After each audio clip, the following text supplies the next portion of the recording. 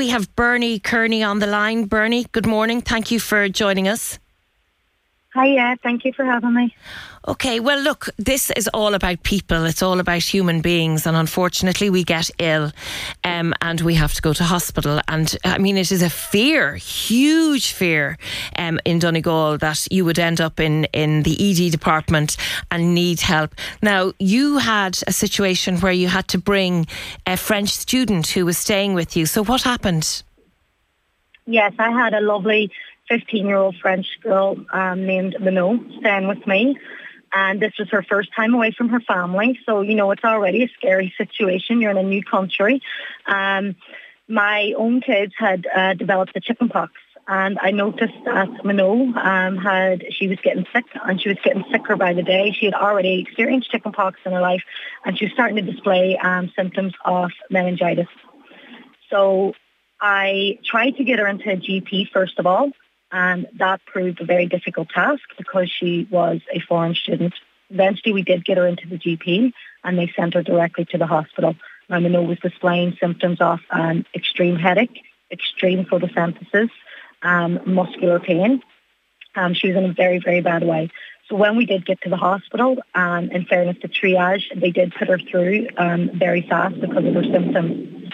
But unfortunately, that was where the speed ended. She had been placed into a room for care where she was given a bed, but within the hour, an elderly lady had come in with RSV and they could not have Manon mixing with her, so they had to put her back out on a chair. Manon remained in that chair for a further 18 hours. Sorry, 18 hours? 18 hours. Now, considering the symptoms that this child had, she was in a bad, bad way. She remained there for 18 hours. We had been contacted by the paediatric consultant earlier in the night who had confirmed that they were admitting her to peds, but we were just waiting to go up.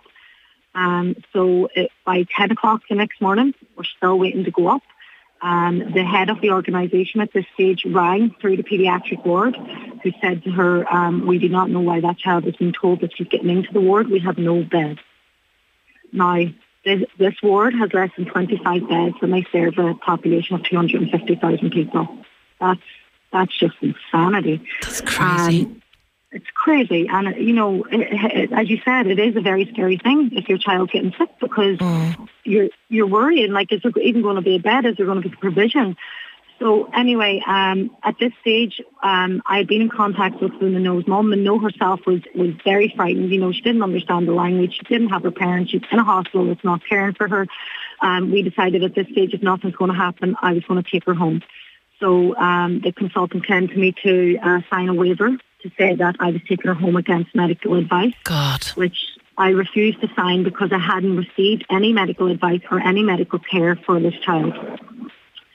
So they done a second review of her at this stage and they felt that it was viral and they said, you know, because of the lack of provision in the hospital, that they would support me taking her home to monitor her. Now, I have got no medical experience and I'm taking a 15-year-old home to monitor for meningitis. Oh my God. And someone else's child. You're responsible for someone else's child. Yeah. The fear of that. So it was a really scary situation. So I took Manon home. And lo and behold, she did not get any better. She got worse. She started losing the power of her legs. So at this stage, she had to be brought back to hospital. Now, in fairness, it's the provision, it's the resources, the lack of resources the hospital have. I am not attacking any member of staff in that hospital. Everyone that she dealt with was fantastic. And I do want to stress that. They just didn't have the provision to look after her properly.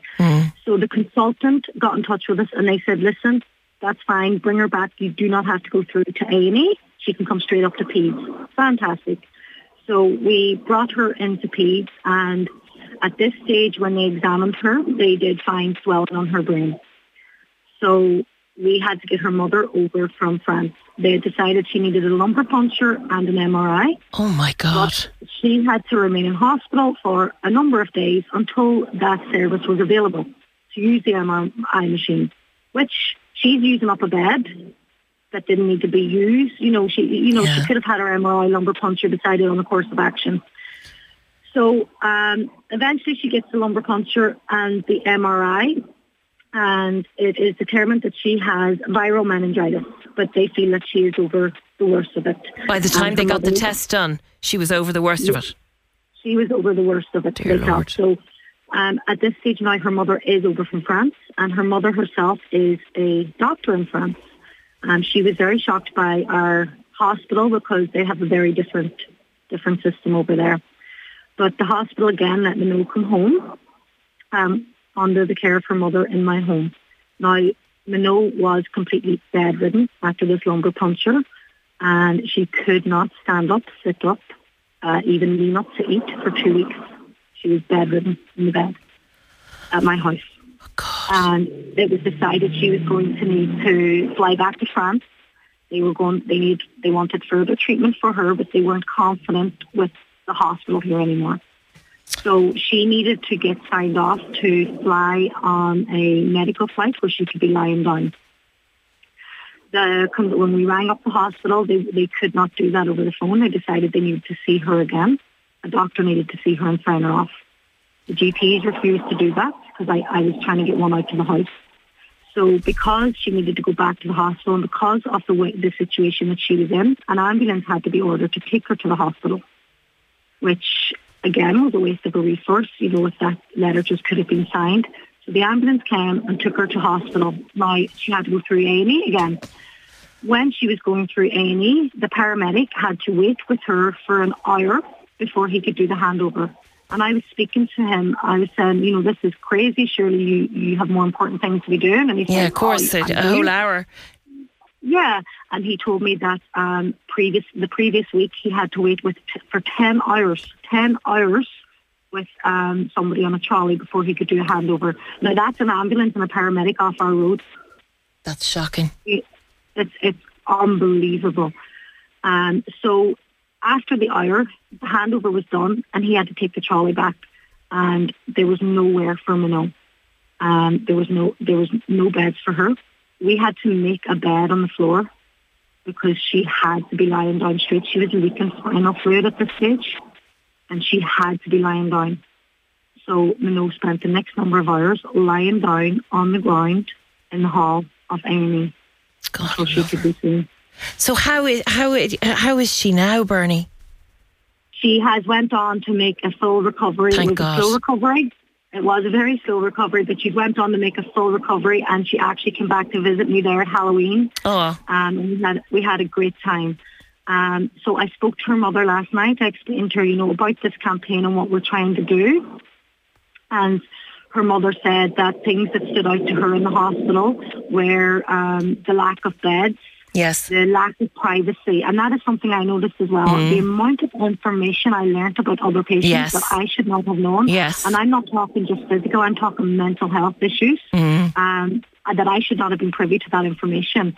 And she raised that too. She felt, it was very hard to speak to the doctors. She was very aware that, she was just separated by a curtain and other people could hear.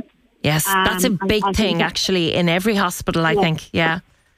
It is valid. I think I can talk about this because there's no names, but for example, when we were in the ward, there was a minor there who had a severe eating disorder, and she was being minded day and night. And I learned all the details of that child. I learned that she was in foster care. I learned about this eating disorder. I learned about her behavioural issues. It really is a tragic situation for anyone, and as you say, Bernie, there is no privacy, but I'm delighted that the French student has recovered.